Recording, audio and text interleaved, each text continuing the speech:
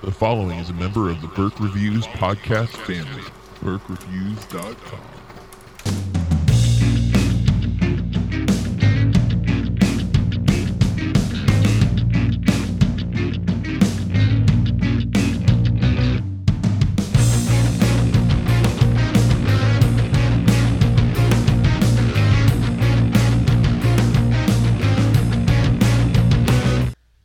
Hey everybody, welcome to Burke Reviews Movie Club. I'm John Burke, and with me, as always, Corey Starr. Hello, hello. We are back. I think we're in full effect now, pending any other crazy hurricanes that decide to come our way. We should have a new top 5 movies for you this week, so apologize again for missing last week. I did do a mini top 5 movies not to watch during a hurricane, so feel free to check out that real short, like less than 3-minute episode. Just me kind of filling you in on what's been going on. But this week, our main focus of the show will be our review of Meantime from 1984. But before we get there, Corey, how you been? I feel like that's the worst question to ask me. I know. I've been very sick. You've been very sick.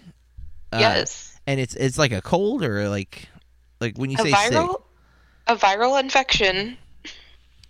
So, it's not flu A or flu B. It's just the most awful sickness I've ever had in my life, actually. Do you think Yes. is it brought on by all the smoke that you're inhaling? I don't know, to be honest. That's what I thought that it was, because I started getting sick last Wednesday. But I don't know. No, because Bill got sick also. So obviously I'm contagious. Man, is he also agreeing that it's the worst cold ever, or? He's a man. I'm sorry. Oh. I know you're a man too. No, I'm a baby. I am a I horrible... told Bill, because I was like down and out for days. Still not, well, but I never get like that. And I was like, I'm pretty sure I have the man cold. I have the man cold. But no, it was actually worse than that. I actually went to the doctor, folks. Woo. Wow. Yeah, that is that definitely means you're feeling pretty sick to go to the doctor. Yeah. Were you like throwing up and stuff too, or is it more no. just a feeling?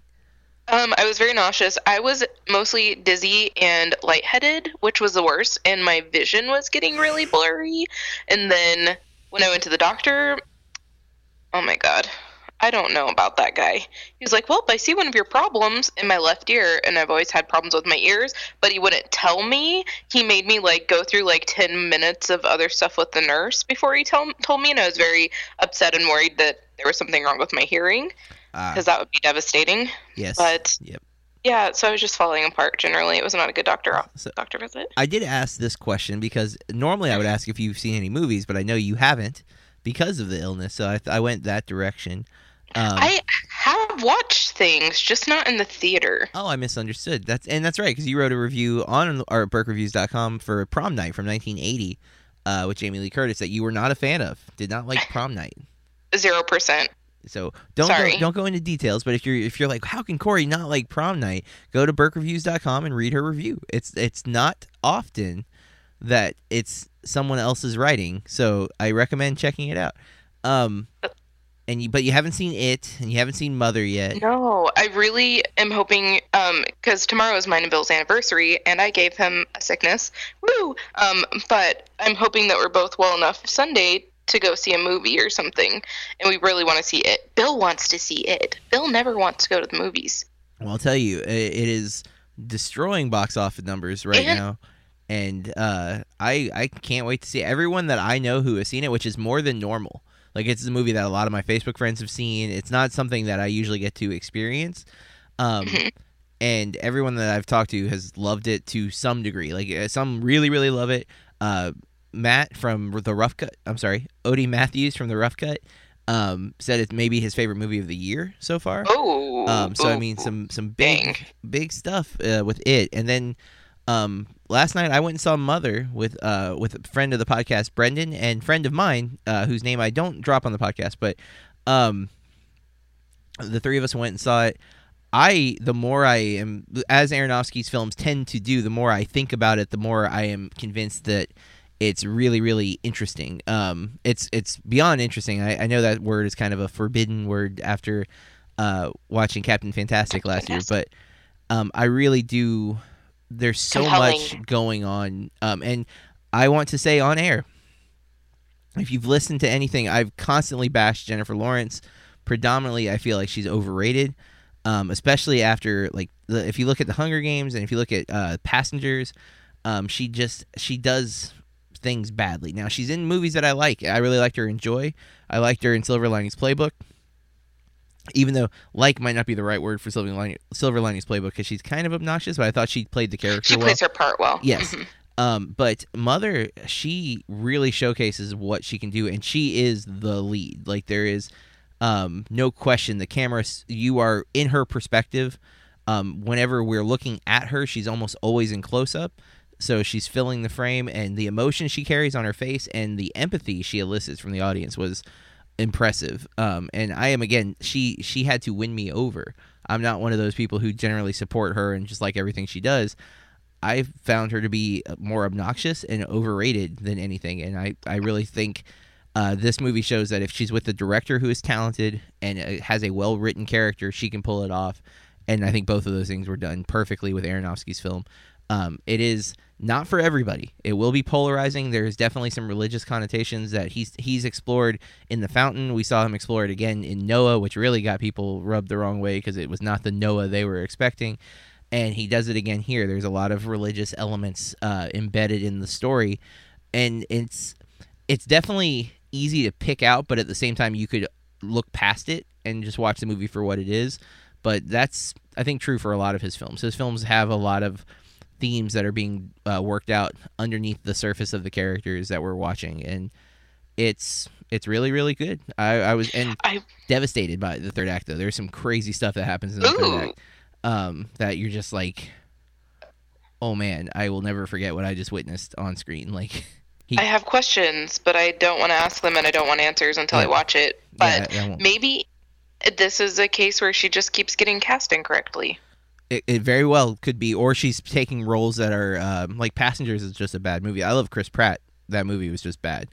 And Hunger Games, the first book is good, and I actually like her in the first movie. It's the subsequent films and books that the character just loses everything to me, and I don't think there should have been 4 movies. There should have been just 3, because the third book is so bad. Splitting it in half did not make it better, you know? I didn't really love her in American Hustle, but I didn't really love American Hustle. Like, a lot of other people really did. I am lukewarm on David O. Russell, which is the 3 of the movies that I've listed from her Silver Linings Playbook, American Hustle, and Joy are all David O. Russell films. But Aronofsky and her, I don't know if you know this, they're together now, though. Aronofsky and Lawrence are a couple. And so I don't know if that's, what happens. They just were really working well together on set or whatever, but I don't know. But and I watched a bunch of stuff, but you can follow me on Letterboxd if you were interested in keeping up with everything I watch. I don't review every single movie I watch. Some, especially like if they're older films that I feel like I don't have much to add to the legacy. I'm not going to waste my time writing, hey, everybody was right, this movie's great. And like I watched all of Aronofsky's films, I didn't write reviews on them, partly because everything that I think about a lot of them is basically coming from other people's perspectives, because like Black Swan, I did not take away what the other people took away. So like I needed someone else to kind of put it into a perspective for me to really grasp what he was going for.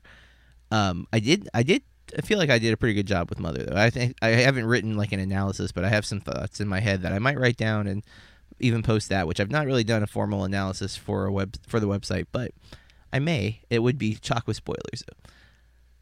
Well, all you have to do is give the warning. Word. And so many people like that, which I'm never going to understand. Spoilers? Yeah. Yeah. Mike is one of them. Mike is a big fan of spoilers. In fact, I got out of it, and I was like, it's great. You should definitely see it. He's like, I'm going to read the spoilers right now. I'm like, okay. Oh, my God. My husband has never seen the first one.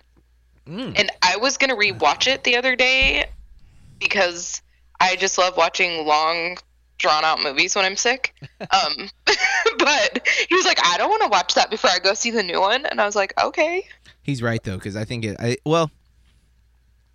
I think he'll have a better time with the new one. The other one is it does not age well. The kid actors are nowhere near as good, except for Seth Green. But the kid actors they got for this movie are so impressive. Like, and they're already talking. It's definitely getting the sequel. There's almost no chance it won't because it's done so well. Like opening weekend, it broke every record for September, and it's not only doing well box office, but it's getting rave reviews from everybody too. So it's definitely going to get the sequel with the adults, because this is all the kids' perspective. But the kids are amazing in this movie. But we need to move on because we have a lot of home video movies to talk about, and several that I'm excited that are coming out on home video this week. You ready for this? I'm very ready. These are our home video releases for September 16th, 2017. The first one is called The Bad Batch, which is actually dated from 2016, but it's just now coming to home video, so it was probably at the festival circuit last year. I'm intrigued by this because I'm looking at the cast, and I can't... let's read the plot summary, because it's pretty crazy, Corey. A Bad Batch. A love story set in a community of cannibals in a future dystopia. In a desert wasteland in Texas, a muscled cannibal breaks one important rule. Don't play with your food. Okay, so cannibal movies have been popular the last couple of years. But look who's in this. Jason Momoa. I don't know, Suki Waterhorn? Is that Waterhouse? Suki. Yeah, Keanu Reeves, Diego Luna, Jim Carrey, Giovanna Ribisi. Yes. And I'm seeing anybody else I know. No, it doesn't look like it. But like that cast is crazy for this type of movie too. And Keanu Reeves' character is named The Dream, so I don't know if he's like The Dream or if he's a character who calls himself The Dream. But Jim Carrey's playing a hermit. But it looks like Momoa is the main guy. Has a 61 Metacritic. I'm intrigued. I kind of want to see this. I like the cast, even though Keanu is hit or miss. I tend to give him the benefit of the doubt for some reason. What do you think? Well, I was on Amazon, and someone wrote, utterly not what it seems, and a future cult classic. I'm intrigued. Yeah, I mean, 61 Metacritic's really good, especially for a movie that has cannibal built into it. Yeah. And Jason Momoa, while I have not got to see him do a whole lot yet, I really liked him on Game of Thrones. I'm excited about Aquaman. I'm excited about his role in Justice League, so I'd be intrigued to see him in something else ahead of time. All right, so Bad Batch sounds interesting. That's coming out on home video. I'm going to skip around a little bit. I'm going to go by Metacritic score, I think. The Hero, which I missed at the Florida Film Festival this year because it was the opening night premiere. And not the opening night premiere for this movie, but it was the opening night at the festival, and they made you pay for the after party. And so it was like $100 ticket to see the movie, and I was like, I don't want to see it that bad. Because I wasn't going to go to the after party. But so stars Sam Elliott and Nick Offerman, who I love Nick Offerman so much. And then Laura Prepon, who was Donna on That 70s Show, and she's on Orange is the New Black. And then Kristen Ritter, who is Jessica Jones, and she's in a bunch of other stuff too, but I know her best as Jessica Jones. Oh, and Frank Collison, who I know from a bunch of movies. I didn't know his name. Oh, Ali Wong is in this too. She's a good... Oh, Cameron Esposito. These are all Doug Loves Movies people. Okay. I'm just dying because I just watched the episode of Parks and Rec where Sam Elliott plays Ron. Yes, the counterpart from The Other City. I love that. And he shows up a few times on that show, actually, as that character. And it's directed by Brett Haley, who I'm not familiar with as a director. But I've heard positive things. It's got a 61 also on Metacritic. So, again, a positive score overall. The plot summary is the hero, an ailing movie star, comes to terms with his past and mortality. I guess he's injured or something. I like Sam Elliott enough that I was down to see this movie. It just, again, it didn't work out. It did come around afterwards, but not to any of our multiplexes. I just wasn't able to get to see it in theater, so I'm definitely going to rent this one as soon as I can and check it out. All right. Next up on our list is certain... Nope. Oh, well, I already said it. Certain Women. And I've heard a lot of good things. This is up your alley, Corey, because it's an anthology movie, but it's just not a horror anthology. Ooh. But you're going to love some of the cast. Michelle Williams being one of them. We have Michelle Williams. It's directed by Kelly Reichardt. Michelle Williams, Kristen Stewart, Laura Dern, who I love so much. Jared Harris, who I'm a big fan of. There should be one more female lead, but I don't see who it is. Is he from Mad Men? Yes. Oh, he's in a bunch of stuff, but the lives of 3 women intersect in a small town America where each is imperfectly blazing a trail. Metacritic score of 82. I know it shouldn't. Anthology might not be correct. I just know that there's 3 separate stories, so like each act of the film is focused on a different character, and I believe they intersect in some capacity. I heard Kristen Stewart is fantastic in this, and Michelle Williams always brings it. So, Kristen Stewart has a bad reputation because of Twilight. If you still think she's a bad actress and you've only seen Twilight, I haven't even seen those movies. Oh well, that's good. I think Adventureland. See, a lot of people like her in Adventureland. I also found her kind of blah in Adventureland, but I found Adventureland kind of blah. Yes. And a lot of people love that movie. It did not click for me, and it should, because I love coming of age stories. I'm usually a Jesse Eisenberg fan, and I also love Ryan Reynolds, and that movie did not work for me. I couldn't even focus on it. I barely remember it. I just remember thinking, this is so boring. So I don't know if I need to rewatch it. Maybe I just wasn't in the right headspace for it that day. But Certain Women I've heard a lot about, and it's one I want to check out. And again, 82 on Metacritic is very high. It's one of the higher Metacritic scores from this year. So next up is Little Hours, which you're going to like a lot of the cast on this, but I've heard mixed reviews on it. It just, I think, depends on your sensibilities. It's The Little Hours, I should correct. I'm going to read the plot summary first on this one because it's kind of weird. In the Middle Ages, a young servant fleeing from his master takes refuge at a convent full of emotionally unstable nuns. Introduced as a deaf-mute man, he must fight to hold his cover as the nuns try to resist temptation. And it's written and directed by Jeff Baena. I have no idea how to say that. But it stars Alison Brie from Community. I'm a big fan of hers. Dave Franco, who I like way more than James Franco. Kate Micucci, who has been on Big Bang Theory, and she's also Garfunkel and Oates member. She was in Mike Birbiglia's film Don't Think Twice last year. Aubrey Plaza, who is most famous for Parks and Rec, in my opinion, but she's done a lot of films lately. John C. Reilly, who's great in almost everything. Molly Shannon, Fred Armisen. Nick Offerman shows up in this as well. And Paul Reiser. Wow, Adam Pally, I'm a fan of. And that's about all the actors I know. It's got a 69 on Metacritic, so that's a funny score given the premise I just read. I've heard it's very funny. It's kind of got the like Your Highness cheese is what I think I heard. I don't know if you saw Your Highness, but it was Danny McBride. They're set in like medieval times, like a fantasy world. Yet Natalie Portman's in Your Highness, actually, oddly enough. And it's a comedy, so like stupid things happen. There's a part where he has to cut like the Minotaur's penis off, and then wears it around his neck like a trophy, and it's messed up, but it's also kind of funny. So if you have that kind of sense of humor, I heard Little Hours has that same type of over the top shenanigans in a medieval setting. But yeah, I like the cast, so I'm definitely willing to give it a whirl. What are your thoughts? I have a confession that I think everybody knows, but I love Nick Offerman so much. And yes, I also equally hate Fred Armisen. Not really? Even sorry. Yep. I can't stand Portlandia. I've tried. Me neither.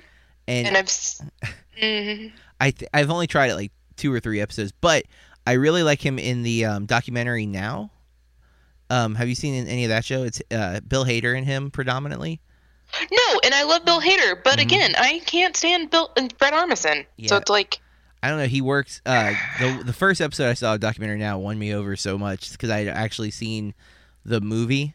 Because it's documentary Now takes various documentaries and then like turns them into like spoof episodes. So it might be like a 2-hour documentary they do in like a 30-minute episode where they parody the documentary.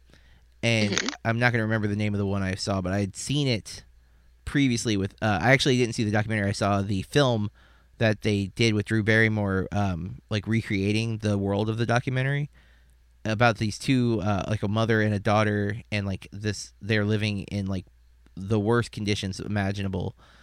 They were rich and now they're not, but their house is like deteriorated past it's crazy. I can't think of the name of it. But the first documentary now I saw had that, and he won me over there. I have not liked him in everything, but I liked him in that a lot. So, all right, so that's Little Hours. You're kind of torn because of the two, but I'm definitely willing to check it out if I can get my hands on it. All right, there's 2 movies left coming out, and I don't know which one to do first. I think I'm going to go with the lower Metacritic score, and it's a pretty still high Metacritic of 76, and it's DC's Wonder Woman. Comes out on Blu-ray DVD on Tuesday. We both saw this in the theater, right? I saw it twice. You saw it twice in the theater, and it stars Gal Gadot and Chris Pine, and a few other actors that are worthy of note, but I'm not looking at it in front of me just because I know that this is a movie and most people already saw it because it did so well this summer. It was one of the highest grossing films domestically this summer. It was the highest grossing film domestically, and then it's one of the top for worldwide. And the surprise hit of the summer. People were very skeptical about Wonder Woman after last year's DC films, and it won the audiences over. So are you looking to add this to your collection? No, I saw it twice in theaters, but I really enjoyed it, and I try to be a little more selective now. Well, good for you. I want to get it because I tend to collect the superhero movies, but I still haven't bought Guardians 2 yet, so if I was going to pick one, I think I'd go Guardians 2 first. But I don't know. I might end up grabbing this in the near future, although I do have to take care of some hurricane damage first before I buy any movies in the upcoming future. All right, the movie that I'm most excited about, and I'm definitely going to rent this week because I want my wife to see it, is The Big Sick. Comes out on Tuesday. That is what I was looking at on Amazon. There you go. The Big Sick, it has an 86 on Metacritic, so the highest on our list today. Based on the real-life romance between writers Kumail Nanjiani and Emily V. Gordon, and starring Nanjiani and Zoe Kazan. The comedy directed by Michael Showalter, who did Hello, My Name is Doris, a movie Corey absolutely adores, follows the newly dating couple as they struggle with cultural differences and a major illness. Scooped up by Amazon Studios for $12 million at Sundance, where it received great reviews. And they've made their money back for sure. Also stars Ray Romano and Holly Hunter, who are Kazan's parents and are great in the movie, not in real life, obviously. I loved this film. It was one of my favorites from the summer for sure. And it's one that I'm definitely going to add to my collection, and I want my wife to see it. In fact, I was just talking to her about it when we were driving around getting gas the other day in the hurricane madness, and was telling, I'm like, oh, I can't wait for you to see this. I want you to see this movie so bad. I loved it so much. So I'm really excited to find out that it's coming out on Tuesday. I didn't know that when I was talking to her about it, but what are you thinking, Corey? I will definitely be buying this one. I wish I could see it in theaters again. It's still screening here, I'm pretty sure. It was re-released in our area, but I think it's been bumped out with all the new stuff that's just come out. So, but they re-released in August because August was so bad. All right. Everyone just buy it. Yeah, and that's what we do here. We usually recommend one, and without any question, I recommend The Big Sick over the other ones. Not that there's not some other good ones on here, but The Big Sick is so great. If you are a fan of rom-coms at all, it will probably be your favorite rom-com. I think it's one of the best rom-coms ever written, and you can just the performances are fantastic. And Kumail Nanjiani needs more lead roles. He's had a lot of supporting roles on movies. Supporting might not even be accurate. He's had a lot of cameos in films, and he's usually the funniest part of those films. And he's not only the funniest part, but he brings the drama in The Big Sick. There are moments where your heart breaks for him, and he pulls off every scene. He is, I think, an up-and-coming big-name actor, and easily probably going to be one of the biggest Pakistani actors in American films, and that says something. He's really come a long way from just being a lesser-known stand-up comedian. He was in my podcast circles for a long time. He was a friend of the Nerdist, and he's part of the Nerdist Meltdown Comics comedic performances, and I really, really just think I'm so excited that his career is blowing up because he deserves it. He seems like one of the nicest guys in Hollywood. He's super funny, and he's got the talent. So I know I recommend Big Sick, and Corey I think is in the same boat. So yes, check that out. All right, we got 3 movies to talk about coming out in theaters on September 22nd. The one Corey is the most excited for, oh gosh, is the Lego Ninjago movie. How did you know? Now, before I talk about this particular one, have you seen any of the Lego movies? 0. So you didn't see the Lego movie? Nope. and you haven't seen Lego Batman. Nope. Which I'd like to point out, that is one of my biggest sadnesses is I don't currently own Lego Batman, and I love Lego Batman. Lego Batman was made for me. Like the amount of Batman jokes in that movie are so high, and it's so funny. And you got Michael Cera and oh my goodness, my brain. Will Arnett. Thank you. It was not coming to me. I was like, oh my god. And I'm pretty sure Rosario Dawson is Barbara Gordon. It's just, and Doug Benson is actually Bane, the voice of Bane in that, which I love because he does Bane's voice on Doug Loves Movies. So I was so excited when I found out that he was brought in to do it. But the Ninjago movie initially did not interest me until I saw the first trailer, and it has Corey's favorite actor Fred Armisen in it. But really, it has Jackie Chan, Dave Franco, Kumail Nanjiani, who I am such a big fan of, Michael Pena, who is super funny, Abby Jacobson, who I know from something, Zach Woods, who is on Silicon Valley with Kumail, and is also in Ghostbusters. He's probably the funniest part in the Ghostbusters remake from last year. Hold on, who? TJ Miller? No. TJ Miller is not Zach Woods. Zach Woods was also... sorry. It's okay. I didn't hear the name. Sorry. Zach Woods is also on The Office, though, for the later seasons. He comes when the merger happens with Dunder Mifflin. He's the tall guy with the dark hair. Tall guy with the dark hair, yeah. Super funny. Okay. He is. Justin Theroux's in this as well. Ali Wong, who is... some of these people were in the other movies we were just talking about, so it's kind of funny. Olivia Munn's in this. Wow, they really brought some people into this. But... Oh, Chris Hardwick's even in it. Cool.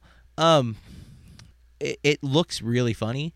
Dave Franco appears to be our lead character, even though in the top build cast, Jackie Chan is first. But if you like the other Lego movies, I actually think Ninjago might be pretty good.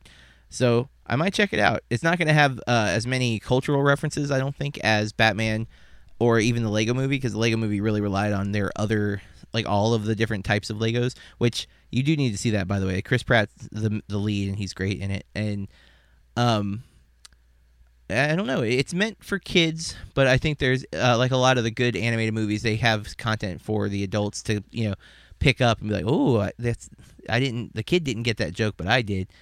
Like Pixar. Yeah, like most of the really good animated movies. That's how the other two Lego films were. So I would be surprised if this one isn't. It's also rated PG, not just G. So that does imply that there's a little bit of, innuendo type stuff going on. I'm going to check it out, probably, especially with MoviePass. Why not? Yeah. Next up is one that you probably don't want to see, Corey, but it is a horror film. Gosh. And you do like horror sometimes. It's called Friend Request. You seen the trailer for this crap? No, I have. Maybe I have. Hold on. It looks pretty cheesy. A girl is like a witch and like kills herself, but then is embedded in Facebook or something and is set out to ruin this other girl's life who wouldn't be her friend when she was alive.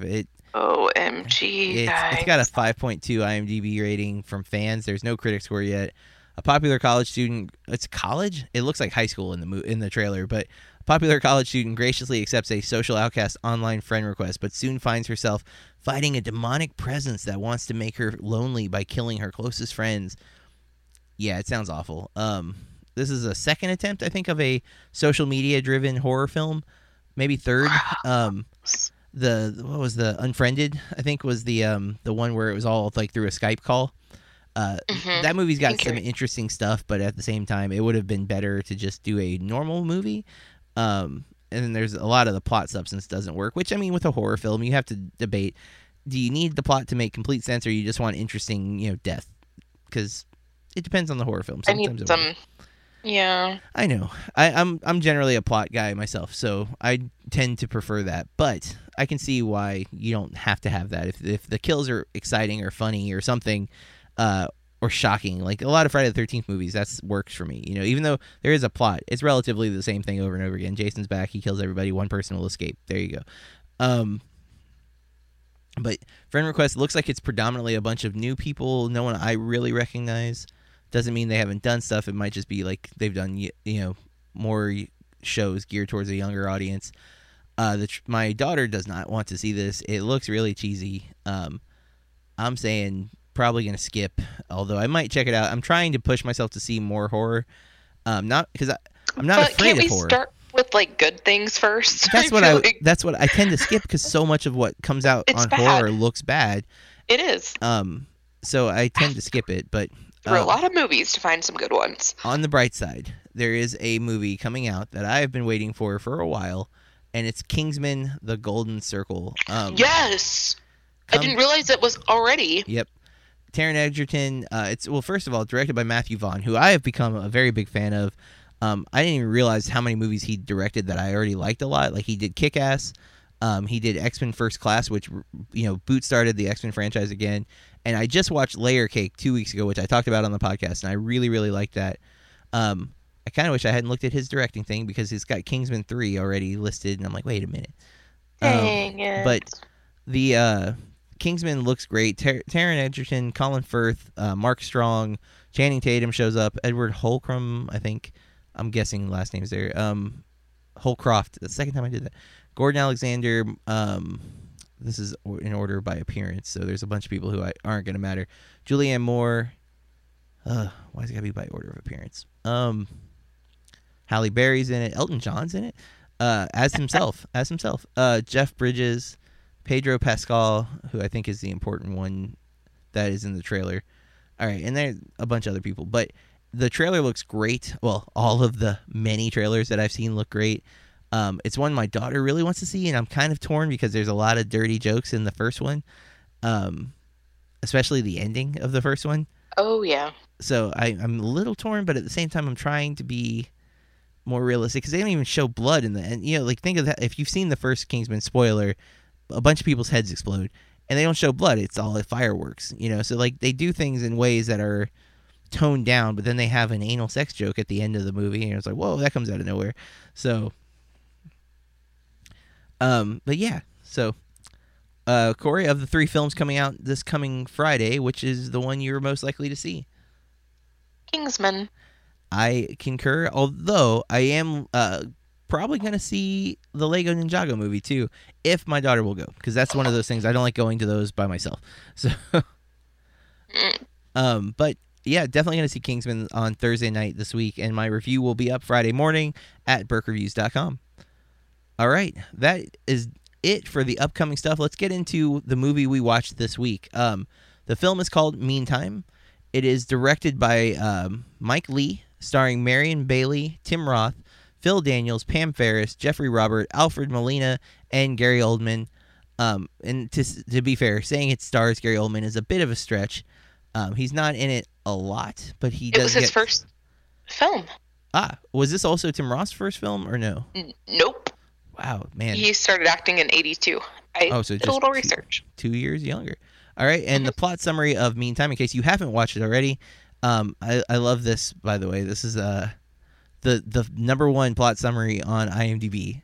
Starts off with an odd film, primarily looking at how the dole affects the underclass in Britain, which the dole is unemployment check. Tim Roth stars as Colin, a slow and possibly intellectually disabled man living with his parents and brother in a housing project. He and a sarcastic, manipulative brother still behave like teenagers living with their parents, harassing each other. The problem is that they are in their late teens or 20s.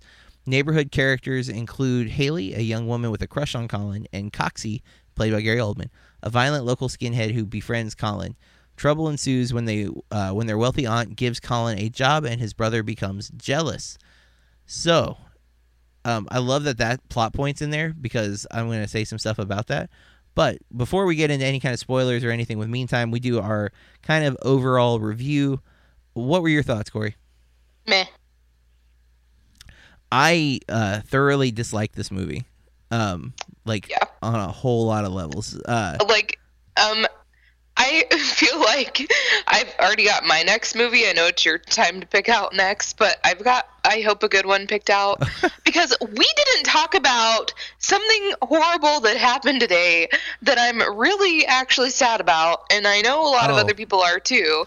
Yeah. Harry Dean Stanton died, and I know he was 91. But I loved him in so many things, but especially as Roman Grant in Big Love, and I love him in Pretty in Pink. Yeah. But, my next movie will be starring him, and will also be a Criterion film. Very good. Yeah, I feel like besides that movie that I have picked out next, I feel like I shouldn't be able to pick out any movies for a while. Well, I want to say, one, I've seen, I think, at least 10 Criterion films at this point, like films that are on the Criterion list, and this is the first one that I've not liked, which shocked me because I was in my head at this point, if a film was on the Criterion selection, it's great and I'm gonna love it because that has been my encounters with everyone I've watched. Now, to be fair, some of the ones I've watched are super well known, like Seven Samurai, Bottle Rocket, which isn't super well known, but I'm a big Wes Anderson fan, so it's gonna stick. Blood Simple, which I'm a huge Coen's fan, so it worked. And I actually do think that one's really, really great, especially for a first film. I watched The Apartment. I watched Seventh Seal that we watched together for that, and maybe that's 7. I feel like I've watched at least 2 more though. And again, each one I've loved. So I went into this super optimistic, and the opening shot of the movie of a person running that had no purpose. We weren't tracking them. It was a long shot. We were watching just people being people. It added nothing. It didn't establish where we were. It literally had, to my memory, it had no purpose. And there's a lot of scenes in this movie that have no purpose, and that's sometimes okay. Maybe the film is an avant-garde film that it's not supposed to have a purpose. It has a 7.2 IMDb score, but it does not have a critic score because of its time period. I've not looked at any reviews to see why people like this film. It's got to have something for it to be a Criterion collection. It's not just going to be selected by Criterion if it doesn't have some purpose.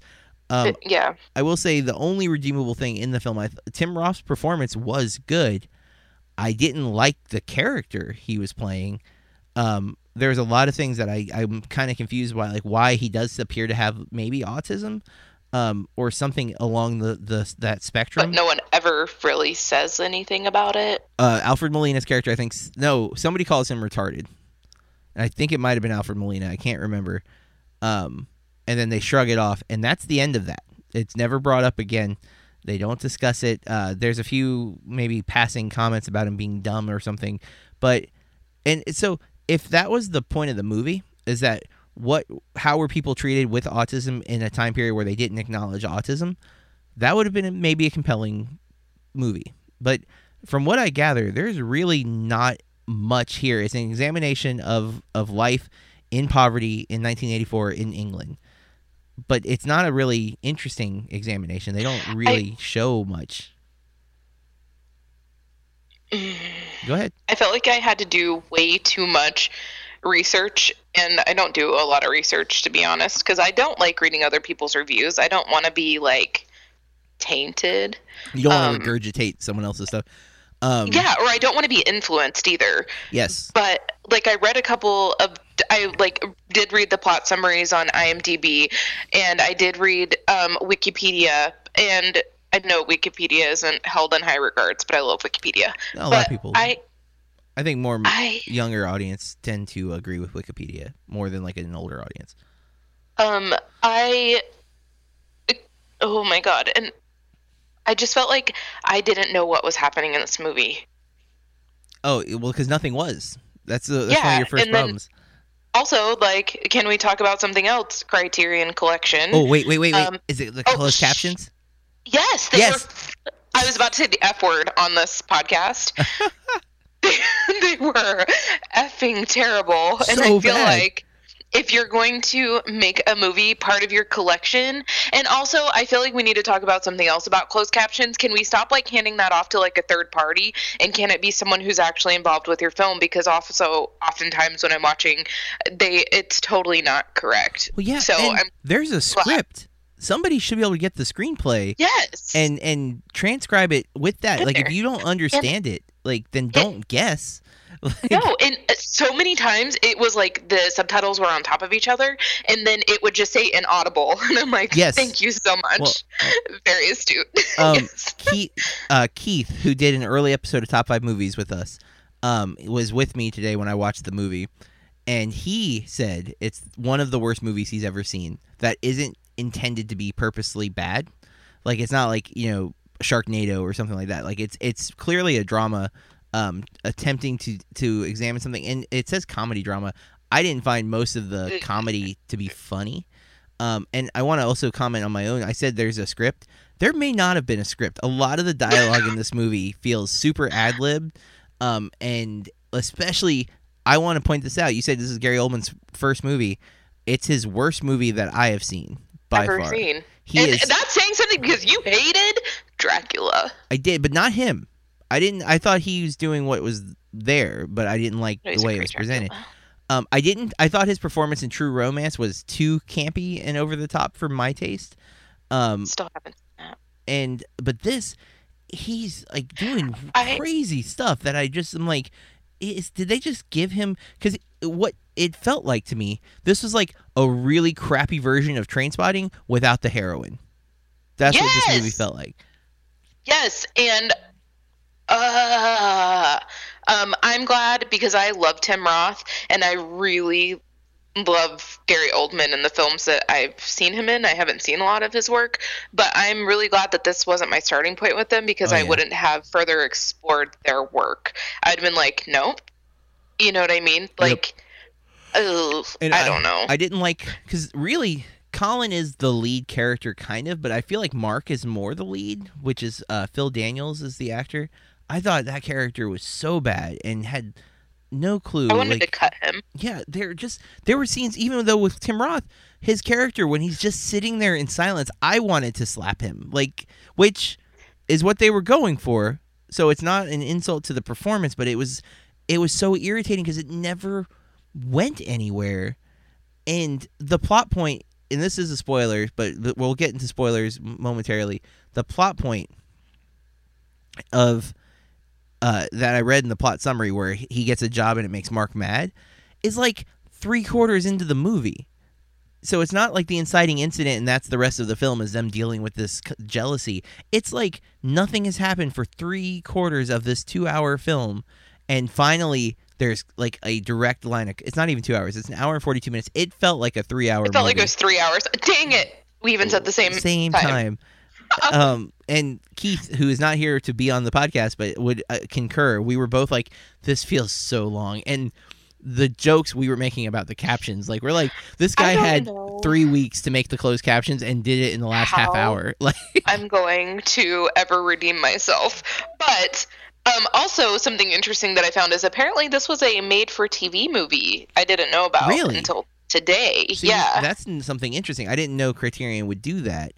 Me neither. So that's intriguing in its own right, you know. So interesting fact. I can't figure out why. I want to know what about this film makes it Criterion, because I have admitted avant-garde films don't always work for me. I am a fan of story, so when I don't feel like there's a point or a purpose, or I don't see like the reason for the artistry behind it, I don't feel like the cinematography is particularly great. I don't think there's a message like about like, yes, it's hard to be poor. That's not anything new, and they didn't do anything with the characters to make it like, oh, well, look at how this is affecting them. There's just like people doing random things, especially Gary Oldman, who felt like every time he was on camera, he was given like too much sugar and then just told to be an asshole. Because that's all his character does. He's in that girl's face, and then he's like, oh, you like me? Oh my god, that whole scene pissed me off so bad. And oh my god! I think the only time in the movie I laughed was when you see him in the metal bucket type thing towards the end, and he's just like spazzing out in the bucket, hitting it with a stick, and I'm just like, what is happening? I don't even know what's going on in this movie. And I think I missed some dialogue here and there because I couldn't understand it because it's super thick British accents. And they even have a conversation with Barbara, which, by the way, British film with a British woman named Barbara. Every time that anyone said Barbara, I'm just thinking they're coming to get you, Barbara. I kept waiting for Night of the Living Dead to happen, and it just didn't. Yeah, I definitely didn't like this. I guess let's go to spoilers real quick, though, Corey. Okay. Spoiler warnings, we've been talking for 45 minutes, and we're probably going to ruin this movie that you shouldn't see anyways. But in the off chance that you do, you can go check out Meantime from 1984, and then go ahead and come back and give us a listen. Otherwise, full steam ahead. And it is on Filmstruck, which is not a sponsor, but we desperately would like them to be. So we're going to just keep plugging them when we can. Eventually, maybe we'll stop and they'll have to pay us for it. But either way, it is on Filmstruck. Corey and I do not recommend that you watch this film. So don't, like, if you watched it with us, I didn't hear from you. But remember, you can always email us at contact@burkreviews.com, your review. So if you do watch this movie and maybe you see something we didn't, I'd love to hear your opinion. Because I want to like every movie. Like, I would love to find something valuable in every film. And I can say Tim Roth's performance is good. I still don't like it. Like, I don't like the performance. I don't see if his character does have a mental handicap, why? It doesn't serve a purpose in the film in any way other than just to make it harder for him to communicate. But that's, again, not really the plot, because there isn't really a plot. And yes, you don't need a plot, but I do feel like you need a theme that's explored in a way that's meaningful or valuable, and I don't feel like that happens here. So I really don't get why this is a Criterion selection. I feel...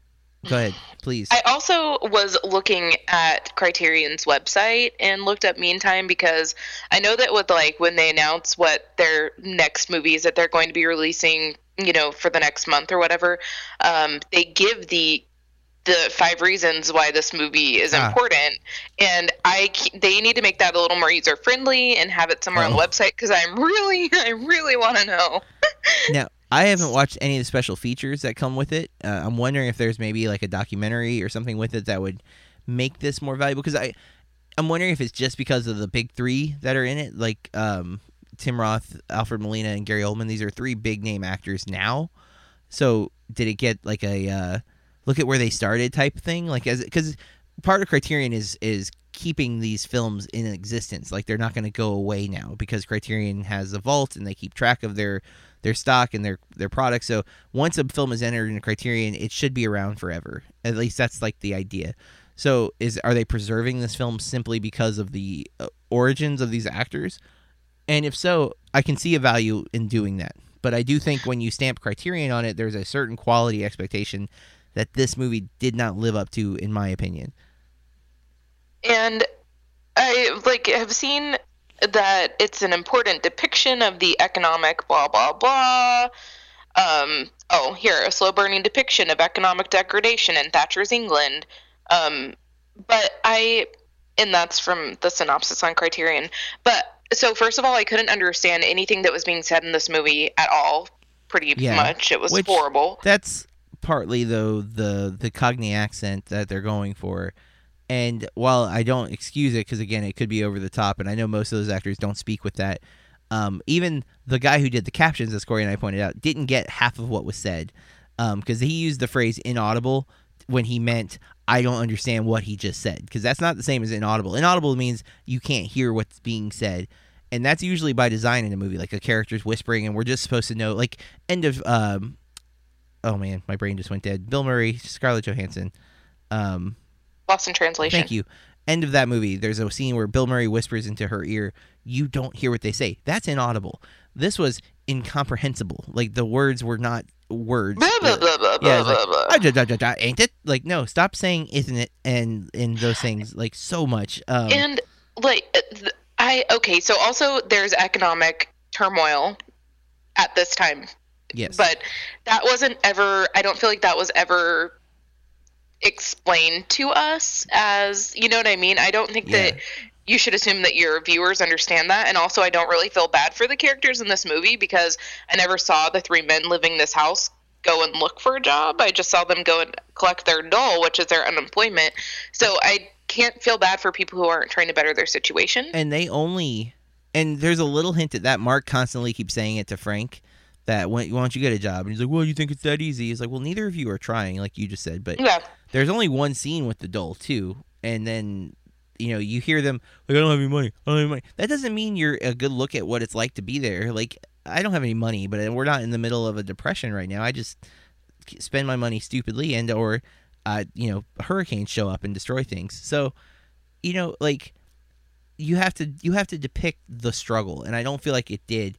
And that's a great movie, The Bicycle Thieves. The Bicycle Thieves depicts a depression in Italy, and that shows it. Like, from the very first scene, you see a bunch of people standing outside like a temp agency waiting for a opportunity to work. One guy gets a job, and there's the struggle. He has to have his bike, but he doesn't have his bike because he just pawned it to pay for food for his family. So like he has a job opportunity that right now he can't do because he doesn't have a bike that he had, but sold it so his family could freaking eat. That shows you in that, quick sequence how bad the situation is, and that is a really great example of showing the depression of that time period in that city. I don't feel like this movie does that at all. And you just got excited, so what happened? Oh, well, no, I can't remember the name of the movie now, but there is another film where it takes place during, it might have been Depression, I can't remember which film it is, but all these men show up to the dock. I think is it Cinderella Man? Sorry, guys, it's been a long time. It's Russell Crowe, he's a boxer?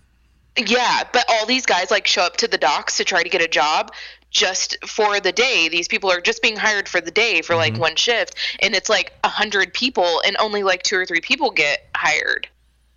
And so it's I don't know. I just don't understand why this film is important. Yeah, and that's the thing. I want to understand. Like I'm gonna do some more reading, and I'm gonna maybe even check out the special features to see if there's anything worthy of my understanding. Because again, I want to see what's so good about it. Because honestly, Black Swan, I felt so unaware of what I just watched that I needed other people to kind of explain things to me.